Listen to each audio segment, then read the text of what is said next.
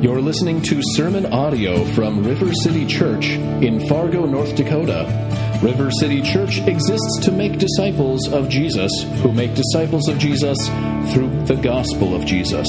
You can find out more about River City by visiting our website at www.rivercityfargo.org.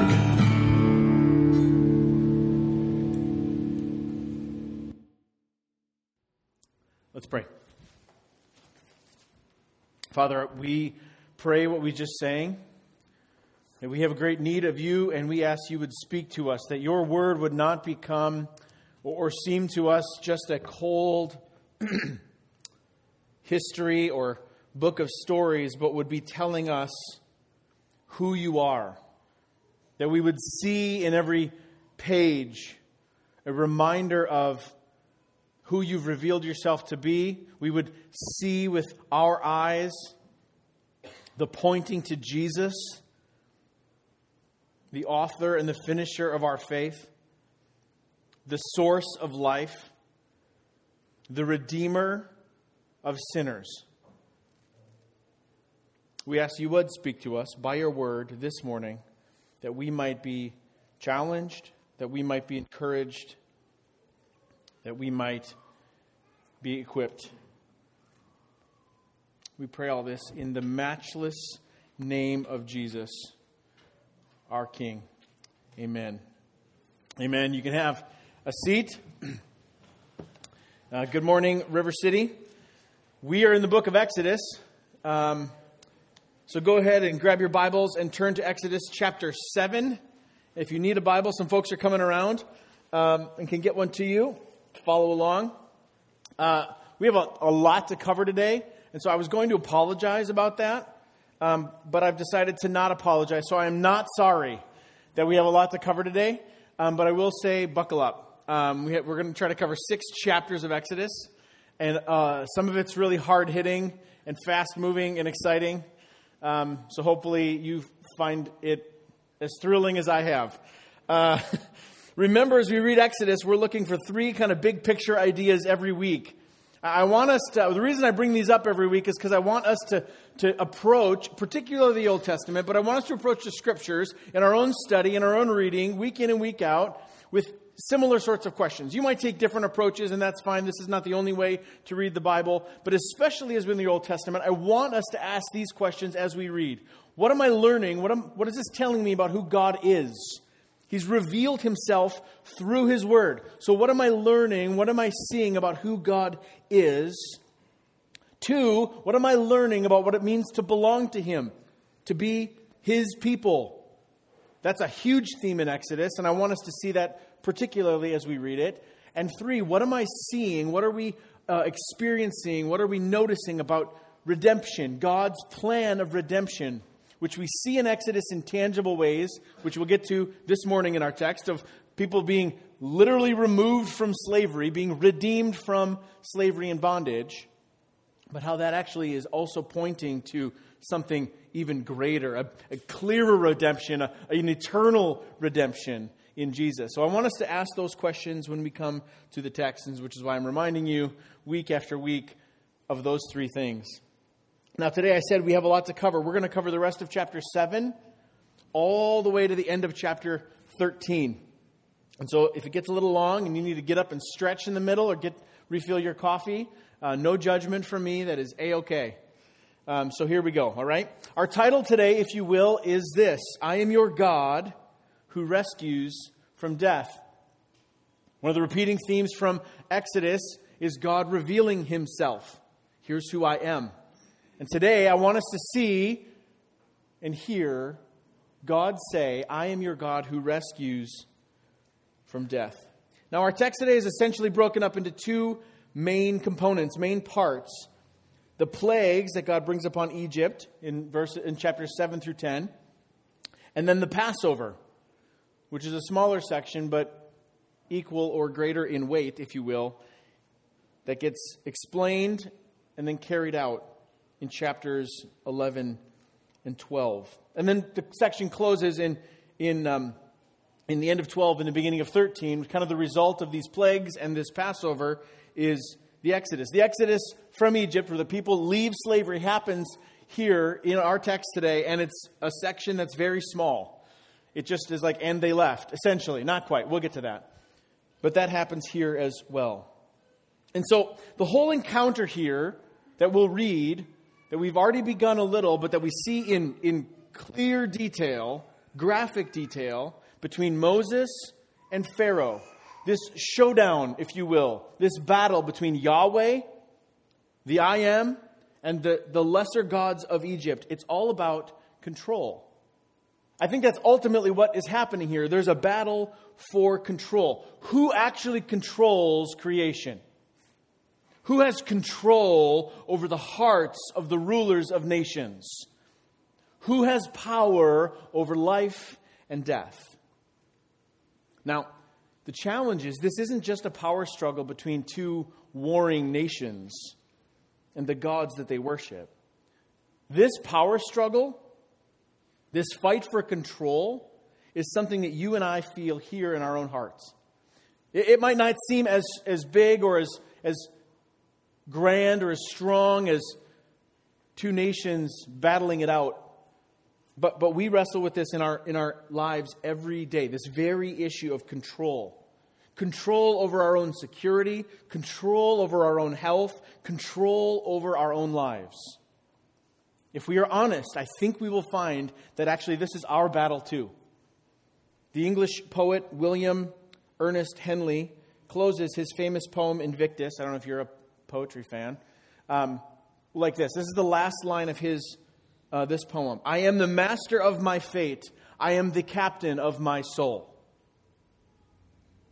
Maybe you've heard that line used. I am the master of my fate. I am the captain of my soul. Now, this particular poem is about not being a victim of circumstance, right? Not breaking under pressure, being confident and unafraid in the face of danger and trial. And those are things, at least to me, somewhat encouraging and honorable. I think in some ways that's a worthwhile attitude to have, and here's what I mean. I confess, I find much of our current culture of the West in which we live far too saturated in an idea of, woe is me. There's nothing I can do. It's just who I am. Right? I fall victim to that. And so rather than a humble but hearty confidence, right? Not a confidence in self, but a confidence in God who can give us strength in order to endure, right? We tell our kids this all the time when something is difficult, like, picking up their laundry. You can do hard things. Right? And I want us to feel that, like we can do hard things. And yet, not to sound like a cynic, but the longer I live, the more I realize how little control I have over life. Not identifying as a victim of fate, that's not what I'm saying, but that we are participants in reality. And here's where it becomes just undeniably clear to me of how little control we have. That clearly there must be another master of our fate. Clearly there must be some other captain for our souls. And that is when I am confronted with the reality of death. One pastor I heard said this: the greatest affront to our desire for control is death. Death is the ultimate undoing of our cherished illusion of control. By way of illustration, let me give you a real-life example. Friday, July 30th, 2021, a little over a year ago, a soon-to-be senior in high school, whose name is Ezra, was taken to his local emergency room because he was in pain and was very sick.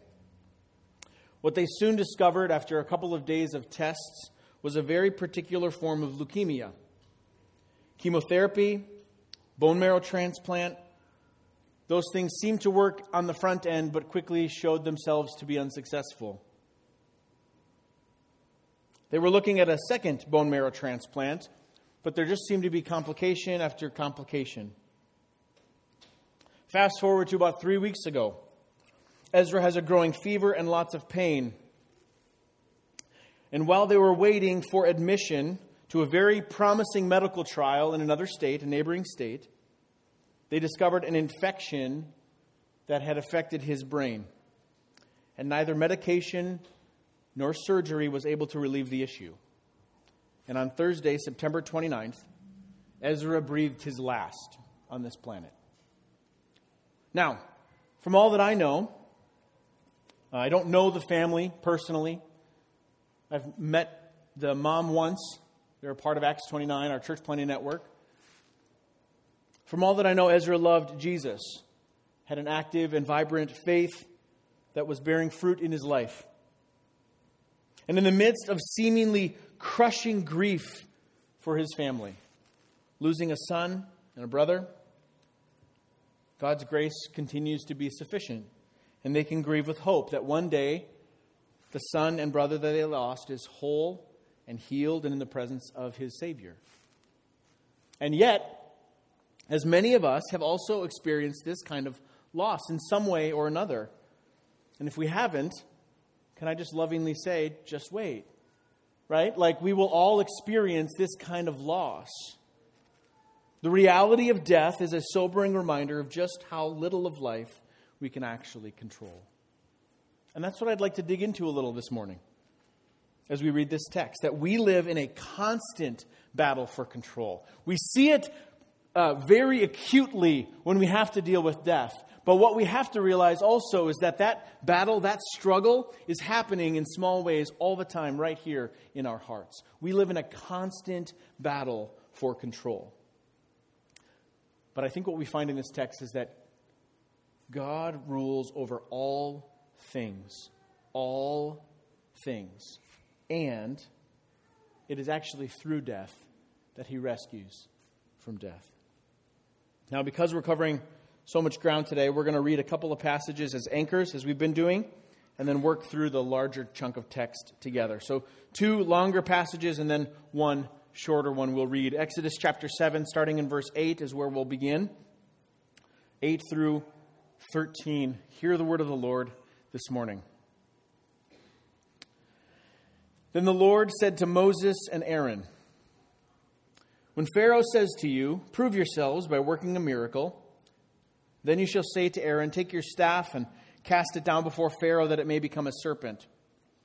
So Moses and Aaron went to Pharaoh and did just as the Lord commanded. Aaron cast down his staff before Pharaoh and his servants, and it became a serpent.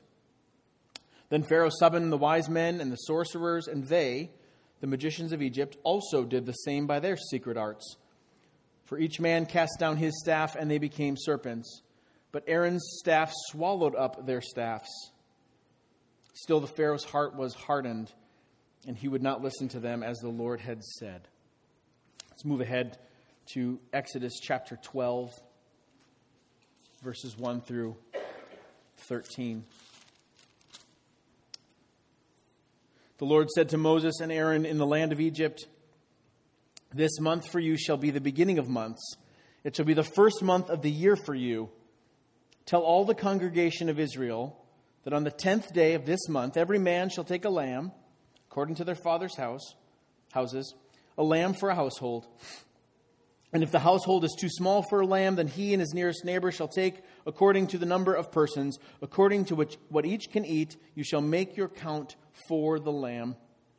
Your lamb shall be without blemish, a male a year old. You may take it from the sheep or the goats, and you shall keep it until the 14th day of the month, when the whole assembly of the congregation of Israel shall kill their lambs at twilight. Then they shall take some of the blood and put it on the 2 doorposts and the lintel of the houses in which they eat it.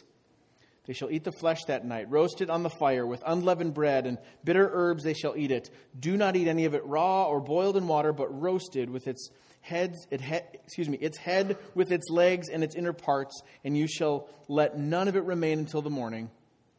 Anything that remains until the morning you shall burn. In this manner you shall eat it, with your belt fastened, your sandals on your feet, and your staff in your hand, and you shall eat it in haste. It is the Lord's Passover. For I will pass through the land of Egypt that night, and I will strike all the firstborn in the land of Egypt, both man and beast, and on all the gods of Egypt I will execute judgments. I am the Lord. The blood shall be a sign for you on the houses where you are, And when I see the blood, I will pass over you, and no plague will befall you to destroy you when I strike the land of Egypt. Finally, go ahead to Exodus 12, verses 33 through 36. The Egyptians were urgent with the people to send them out of the land in haste, for they said, "We shall all be dead." So the people took their dough before it was leavened, their kneading bowls being bound up in their cloaks on their shoulders. The people of Israel had also done Moses had told them, for they had asked the Egyptians for silver and gold jewelry and for clothing, and the Lord had given the people favor in the sight of the Egyptians, so that they let them have what they asked. Thus they plundered the Egyptians. This is God's holy and perfect word. We live in a constant battle for control, but God rules over all things and through death rescues from death. As I said, our text is kind of broken up into two parts. We have these plagues, specifically plagues 1 through 9, each one showing God's power and his supremacy.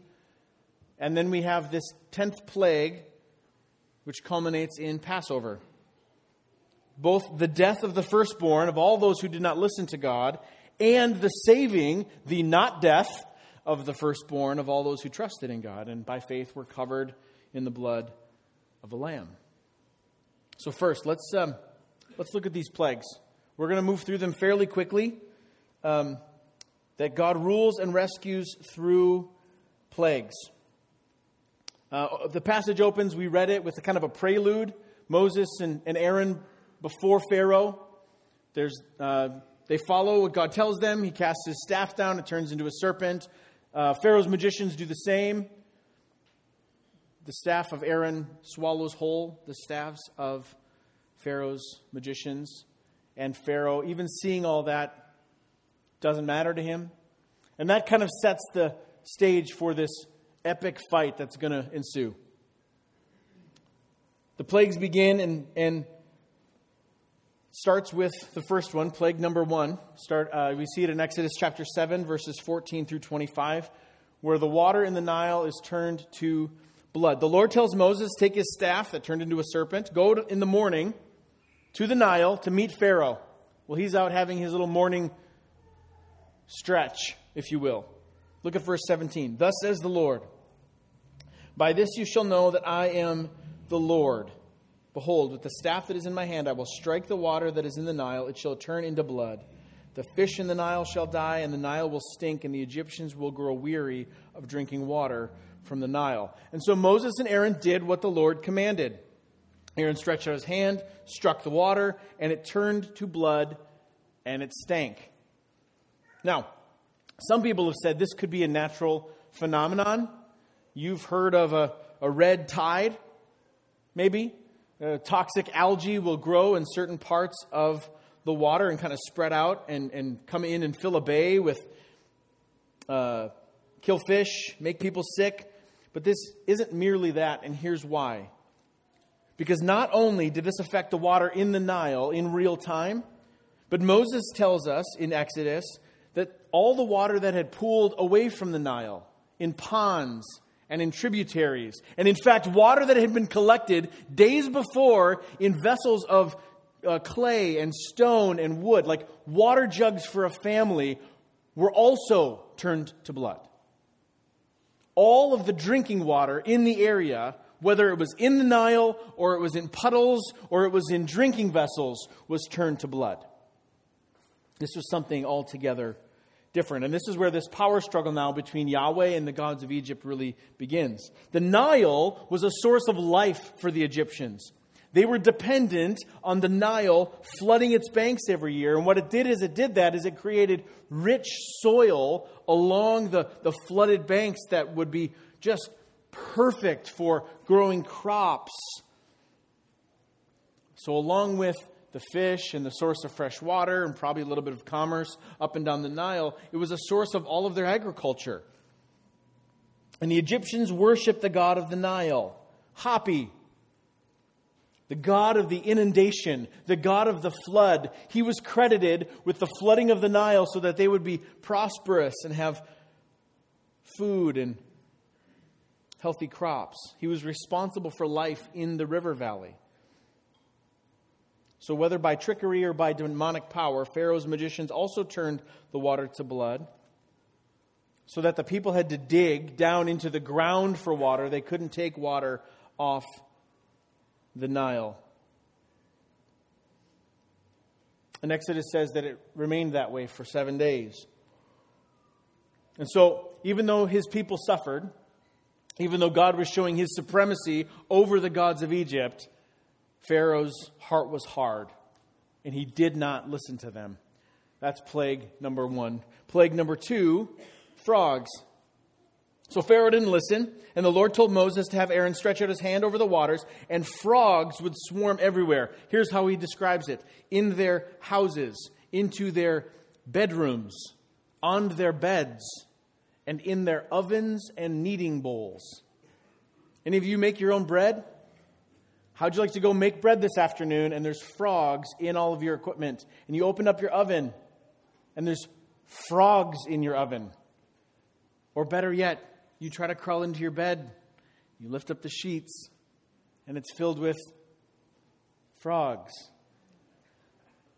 I'm sure some of you are going to have issues now tonight. You're going to, everywhere you look, you're going to check under the comforter, right? And that's exactly what happened. Now, the Egyptians worshipped a god named Heket.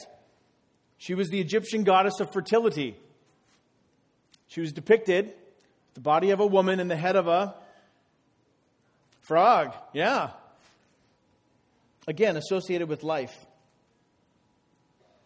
And again, Pharaoh's magicians could kind of do the same thing. So in this back and forth, they're like, we can do that too. We have power. And they somehow multiplied frogs by their secret arts. But the challenge was they could multiply them, but they couldn't get rid of them. But the Lord can, and he did. Pharaoh called Moses and said, would you plead with the Lord to take away the frogs, please? Would you plead with Yahweh to remove the frogs? So Moses said, okay, pick a day. Pick a day, Pharaoh. When would you like the frogs gone? Pharaoh said, tomorrow. And Moses said this, be it as you say, so that you may know that there is no one like the Lord our God. In verse 13 of chapter 8, the Lord did according to the word of Moses. The frogs died in houses, the courtyards, and the fields. And they gathered them together in heaps, and the land stank. Lord's like, oh, I'll take care of the frogs. I'm just going to kill them all. The only ones who weren't dead were the ones that were in the Nile, where they were supposed to be. And Pharaoh hardened his heart and would not listen to Moses. That's plague 2. Plague 3, gnats. Exodus chapter 8, 16 through 19. Lord told Moses to tell Aaron to stretch out his staff and strike the dust of the earth. And gnats, like a dust cloud, spread out over all of Egypt, affecting human and animal. You've probably walked through a small swarm of gnats, right? They fly up your nose, they get in your mouth and ears. If you've ever played Little League Baseball as a kid, you're standing out in right field, and you're like, you ever watch the kids holding their glove above their head in the middle of summer, hoping that they swarm around their glove and not their face? Just me, right? Now multiply that by like 1 million, right? They're everywhere. The Egyptians worshipped a god named Geb or Jeb. I don't know. I didn't ask if it's Gif or Jif. Who was the god of the earth or god of the dust. We're not fighting about that, by the way. And this time, the magicians of Egypt were stumped. They didn't know what to do. They could not recreate this plague, this miraculous work. Surely it's the finger of God, they said. But even still, even though they were powerless, Pharaoh's heart was hardened. He still would not listen. Plague 4, flies. Exodus chapter 8, 20 through 32. So the Lord caused flies to swarm. The houses of the Egyptians shall be filled with swarms of flies, and also the ground on which they stand. Now, this summer here in Fargo-Moorhead has been fly heavy. Right? Fewer mosquitoes, praise Jesus. Lots of flies and spiders. I don't know why that is. El Nino, global warming, I don't know. All I know is that there's lots of flies. But we're not talking about filling our houses and covering the ground like a carpet, right? The Egyptians worshipped a god called Khepri, who was one of the lesser sun gods. There's a whole pantheon of gods, and he was one of the lesser ones. We'll get to the primary sun god in a bit, but Khepri was depicted as a man with the head of a fly. That's right. So when all of these plagues are happening, it's likely the Egyptians are crying out to their gods. And nothing. They're getting no help. And here the plagues take a turn, because now they're no longer affecting the Egyptians and the Hebrews the same way. The land of Goshen, where the Hebrew people lived, was not affected by swarms of flies. Verse 22, that you may know that I am the Lord in the midst of the earth. Verse 23, thus I will put a division between my people and your people. And the flies are so bad, Pharaoh says, fine, go and worship your God, Moses. You can take your people and worship your God. Just don't go very far. Moses prayed, the flies were removed, but Pharaoh immediately went back on his word, hardened his heart, and did not let the people go. Plague 5. Livestock. Exodus chapter 9. We've moved into 9 now. And this one is squarely directed at the Egyptians. The Lord brought a sickness that only affected the livestock of the Egyptians. Horses, donkeys, camels, herds of cows, and flocks of sheep and goats. All the livestock of the Egyptians dies. Think about it. All of the livestock. This would have been economically devastating. Like an entire segment of their food supply and their economy dead. I mean, stopping up fish in the Nile for a week or getting clean water for a week would have been bad, but you can recover. But losing all of your livestock for a nation, devastating.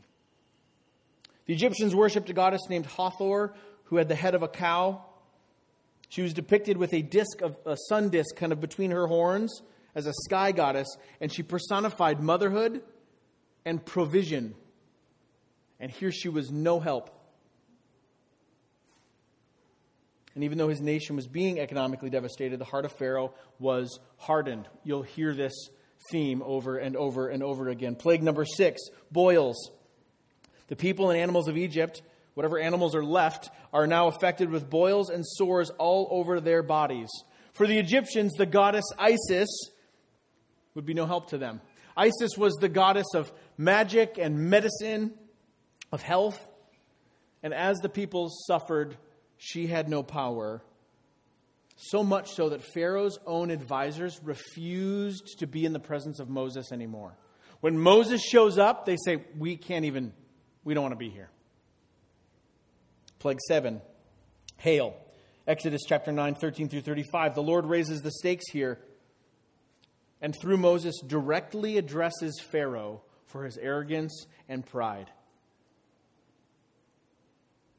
Right now, up to this point, Moses has been telling Pharaoh, you need to let God's people go. And here he says, you have exalted yourself, Pharaoh, above God and his people. And because of that, God says this, I will cause very heavy hail to fall, such as never has been in Egypt from the day it was founded until now. God told Moses, tell the Hebrews to bring all your livestock into shelter because the storm is coming.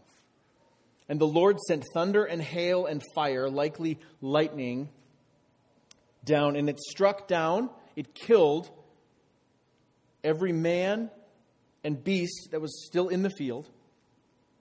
It killed every plant of the field and broke every tree in the field. Only in the land of Goshen, where God's people were sheltered away, where the people of Israel, there was no hail. So it's likely that Pharaoh and the Egyptians called out to the sky goddess, Nut, which is a sweet name for if you're going to name gods, whatever you want. I think naming one Nut sounds good. To no avail. Powerless compared to Yahweh. And Pharaoh this time reacts differently to the hail. Look at verses 27 and 28 of Exodus chapter 9. This is Pharaoh's words. He says, this time I have sinned. The Lord is in the right, and I and my people are in the wrong. Plead with the Lord, for there has been enough of God's thunder and hail. I will let you go, and you shall stay no longer. Seems like a turning point. Maybe it's happening.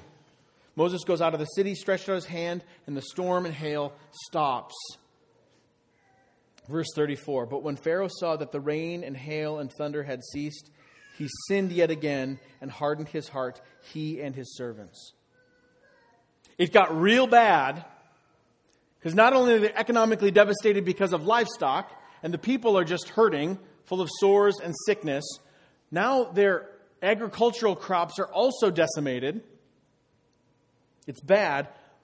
Pharaoh tries to bargain with God, and then when it gets better, he goes, just kidding. And we never bargain with God like that, right? Am I the only one? Okay, just checking. Plague number 8, locusts. Chapter 10.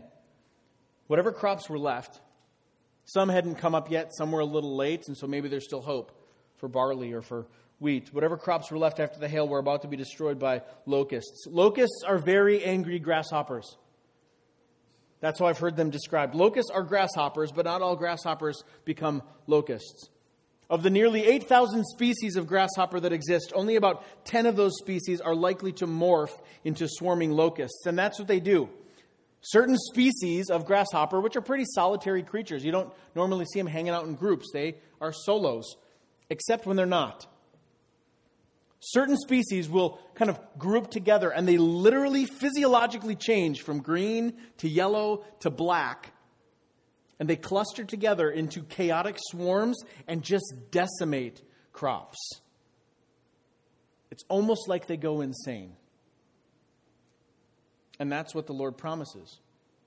And it's possible that the Lord was, in a sense, calling into question or challenging the Egyptian god Seth.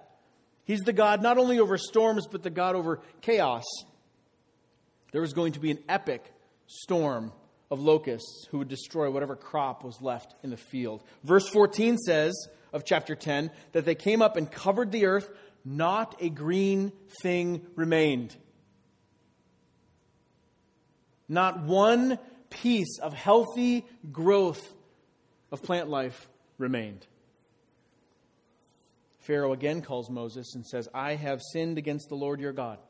I have sinned against you. Now therefore forgive my sin. Please only this once, and plead with the Lord your God only to remove this death from me. So Moses goes, he pleads with the Lord. A wind comes up and sweeps every locust out to the Red Sea.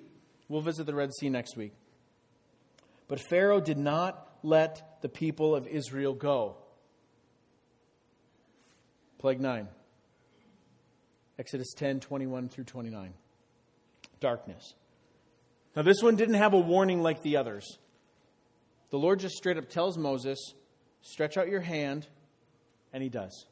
He doesn't have Aaron do it. He stretches out his hand, and darkness fell over all the land of Egypt for 3 days. Verse 23 of Exodus chapter 10. They did not see one another, nor did anyone rise from his place for 3 days, but all the people of Israel had light where they lived. So this wasn't just the natural phenomenon of a solar eclipse for 3 days. This wasn't strategic cloud cover. Egypt was dark, where you couldn't see anything for 3 days. Remember, no street lights, no nothing. But in the land of Goshen, there was light. The supreme deity of Egyptian worship was the god Amun-Ra, the sun god. They believed that Ra not only created himself, but was the creator of the entire universe. He was the god of the sun. And so to make his final point, that Yahweh alone was Lord of creation, for 3 days, the Lord made Egypt sit in helpless darkness. And the way it's described is a darkness they could feel. I think we get just a slight taste of that here in the fall, when we're outside in the backyard and the sun is up. And then it goes down, like behind the trees or behind the horizon line, and all of a sudden you're like, whew, it got cold. It went from the warmth of the sun to the deep, cold nothing for Egypt. Pharaoh tries again to bargain, but this time Moses says no. Pharaoh's trying to say, well, what if you did it this way. What if you went, but you didn't take all the livestock with you? What if you left some of your livestock behind? And then, Moses says, no, it will be as the Lord has said. And so Pharaoh says this to Moses, get away from me. Take care to never see my face again. For in the day you see my face, you shall die. And Moses says, as you say, I will not see your face again. The Lord has devastated Egypt. Devastated them. And yet, Pharaoh's heart is hard. He still resists. But God isn't just being malicious. God's motive, if we can call it that, the why, is stated over and over again. Listen to the reasons God is saying, I'm doing these things. By this, you shall know that I am the Lord. Be it as you say, Pharaoh, so that you may know that there is no one like the Lord our God. I will send my plagues on you so that you may know that there is none like me in all the earth. For this purpose I've raised you up, to show you my power. Why? So that my name, the Lord says, might be proclaimed in all the earth. The thunder will cease, there will be no more hail, so that you may know that the earth is the Lord's. I have done these signs that you may tell in the hearing of your son and of your grandson how I have dealt harshly with the Egyptians, that you may know that I am the Lord. God is showing his rule over all things. And what he is doing is he is correcting the knowledge that the people have about who God is. He is giving accurate knowledge of who he is, because true knowledge of God frees us from the falsehood and lies of idol worship and self-worship. God is saying, this is who I am, and you need to know who I am, because if you know who I am, that will free you from believing the lies about false gods and about yourself. And you might think, yeah, but I don't worship Isis or Hapi or Ra. So what are we talking about when we talk about idol worship or idolatry? RCI is actually taking a class on idolatry, and so I've heard this phrase now every week for like the last 3 weeks from Brad Bigney. In fact, afterwards you can ask Joshua Molden to give you the hand signals that they use to kind of remember this phrase. I was going to have him come up and do it, but we don't have time. Here's Brad Bigney. An idol is anything or anyone that captures your heart, mind, or affections more than God. An idol is anything or anyone that captures your heart, mind, or affections more than God. It's trusting in or giving allegiance to something or someone in exchange for deliverance, security, or fulfillment. Idols offer freedom, but deliver slavery. This is what they do. So I have to ask myself this week, I'm asking you, join me in this fun exercise.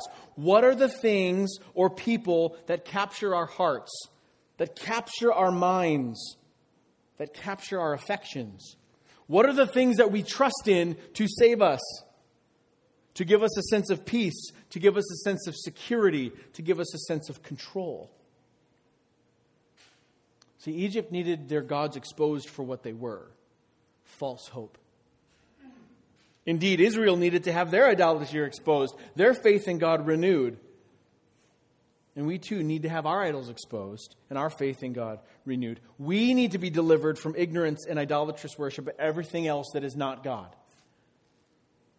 God rightly judges false gods and those who worship them. And in this way, God shows his rulership and his rescue through these plagues. This judgment exposes what is false so that what is true can be seen. But God doesn't only pass judgment on false gods. God's righteous judgment also falls on a substitute. And that's the way God rescues. So through 9 plagues, we see God's rule over all things. And here in this 10th plague, we see something unique. This is our second and final point. There's only 2 points. First one's long, second one is sort of long. Passover. The 10th plague is threatened in chapter 11 and carried out in chapter 12. We're not going to read all that this morning. Chapter 12, verses 1 through 28, the Lord tells the people what is about to happen. He explains to them the entire process for the Passover. Here's what you do. Here's why. Here's what it means. Trust me. Not just for that one night of Passover, but also what this one night will mean for God's people from now on. He is reordering their calendar.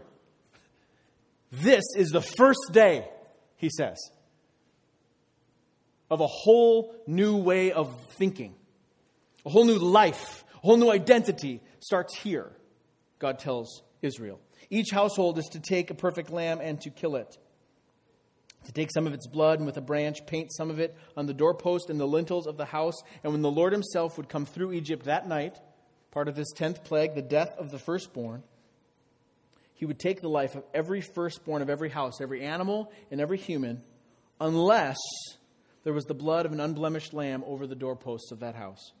And then, and only then, would the firstborn of that house be saved. Israel was being challenged to trust God and embrace the substitute that God had provided. All of the firstborn probably deserved death in the same way. And the only reason Israel was saved, because God interposed, placed between his judgment and his people, a substitute. See, death isn't just universal misfortune. It's not just a part of life. Death is a universal inheritance, which has come into our existence because of sin. And sin, as an affront to God who is holy and pure, must be dealt with. Death isn't something that just happens, like, well, I guess we all just got to experience that. No. Death is an inheritance we share because of sin. And sin must be dealt with. And here's how the Lord deals with the sin that leads to death. He provides a substitute. An unblemished lamb would be killed. And the blood of that lamb would stand between the firstborn and the judgment of God.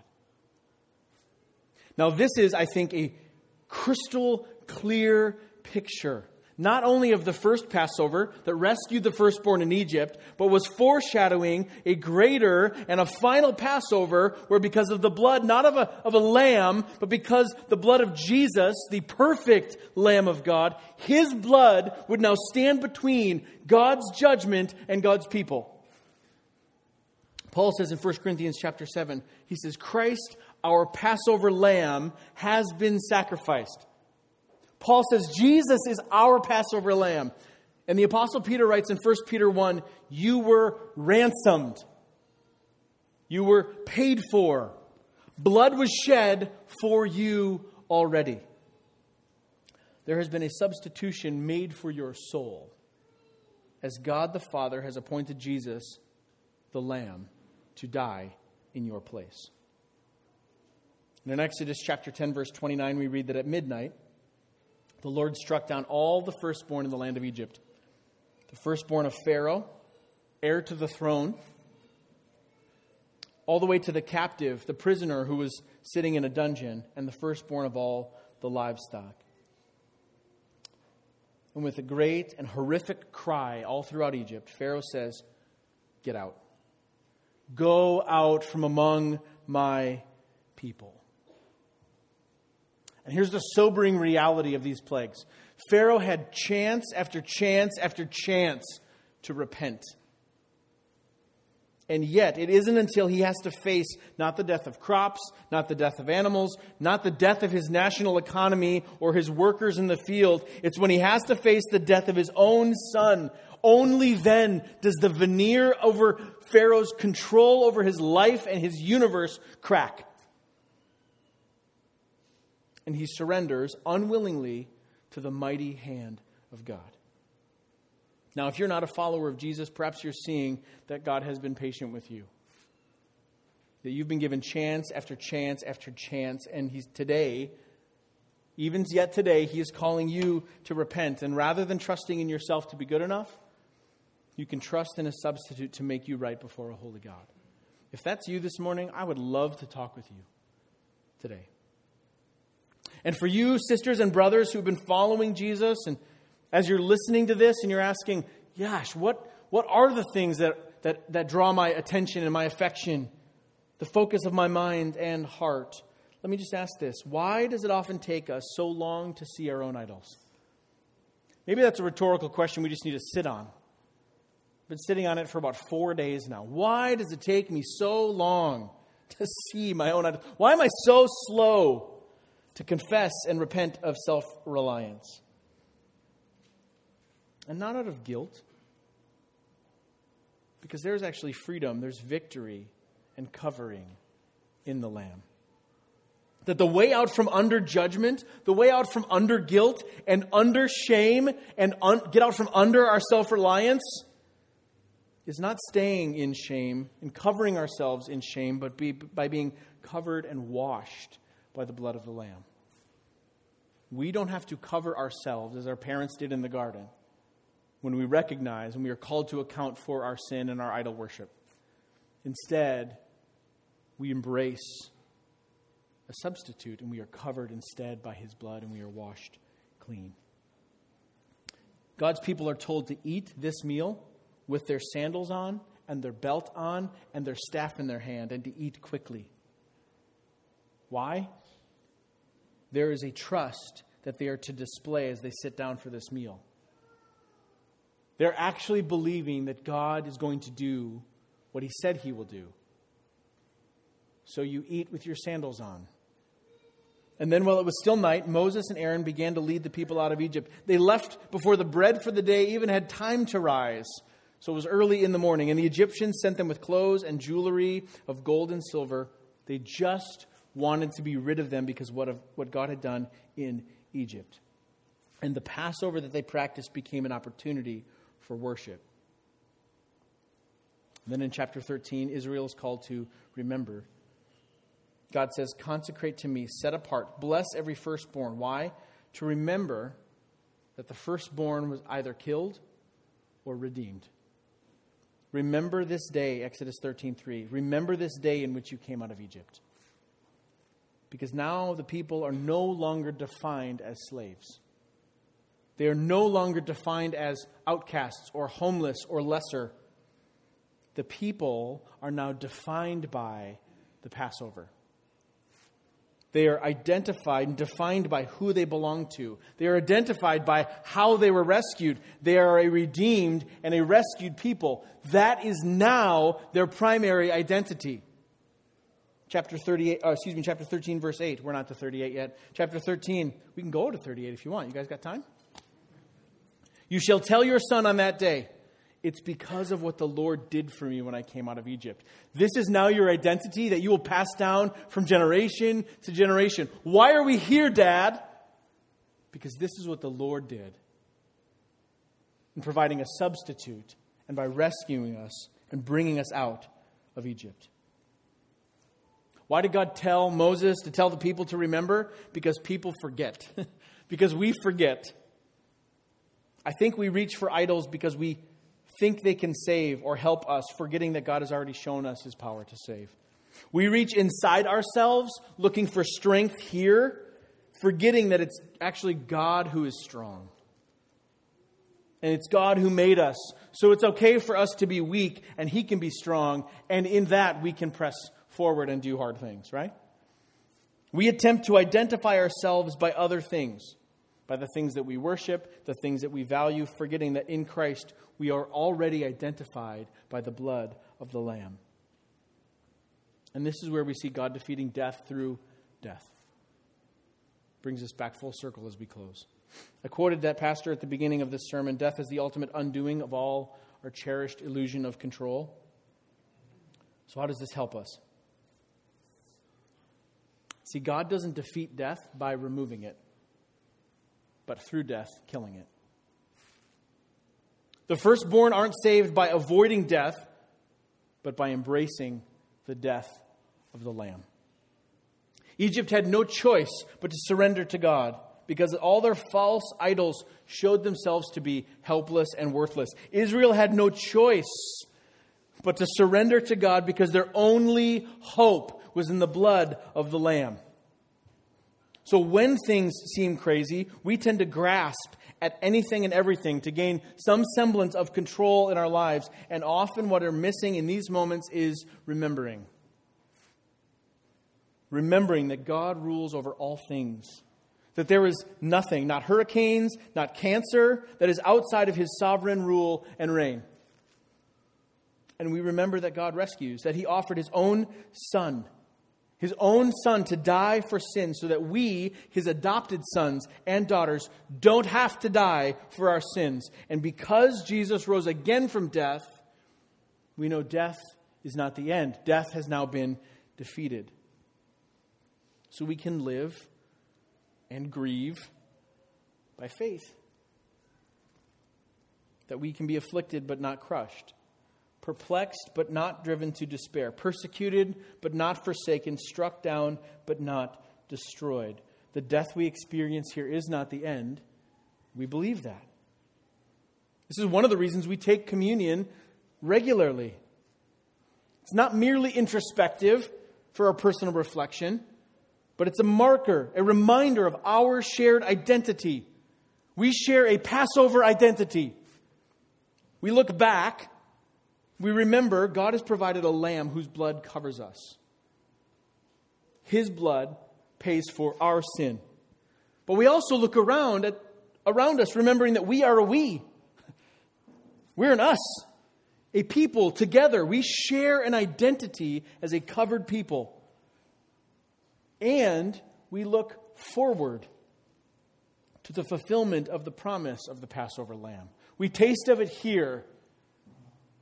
And we know now it is only but a taste of something even greater to come. In Revelation chapter 12, the Apostle John records a picture. Satan's been thrown down all his rebellious angels. He accuses God's people. He accuses the brothers, John writes. And this is how the accuser, Satan, is ultimately defeated. Listen to Revelation chapter 12, verses 10 and 11. John writes this. I heard a loud voice in heaven saying, now the salvation and the power and the kingdom of our God and the authority of His Christ have come. For the accuser of our brothers has been thrown down, who accuses them day and night before our God, and they have conquered him by the blood of the Lamb and by the word of their testimony. For they loved not their lives even unto death. Satan is defeated. How? By the blood of the Lamb, which we've been talking about all morning, and the word of their testimony. What is a testimony other than a remembering and a retelling of what God has already done? Brothers and sisters, today is an invitation to relinquish control and to trust in the Lord, who is the master of our fate, who is the captain of our souls. We live in a constant battle for control. But God rules over all things, and through the death of Jesus, rescues us even from death. Let's pray. Father, we confess we are quick to forget. So I pray you remind us of what you've done. That as we come to the communion table, the work of Jesus, the finished work of Jesus, would stare us in the face through the bread and the cup. And we would believe that we are indeed forgiven through it. That if we confess our sins, you are faithful and just to forgive and to cleanse us from all unrighteousness. That you'd remind us that we share this identity together. We are all shaped now, blood-bought people. And that it is through your blood and through the sustaining grace of God, sustaining our testimony, that we make good confession. And we will see the ultimate defeat of all of your enemies and our enemy come to full fruition as the Lamb that had been slain stands in victory. Father, would you be kind through your Spirit to bring conviction to areas of our lives where we fight for control, that we would instead approach you with open hands, relinquishing our grip, laying those things down before you and trusting you to carry them and carry us. Encourage us now as we come to the table. In Jesus' name, amen.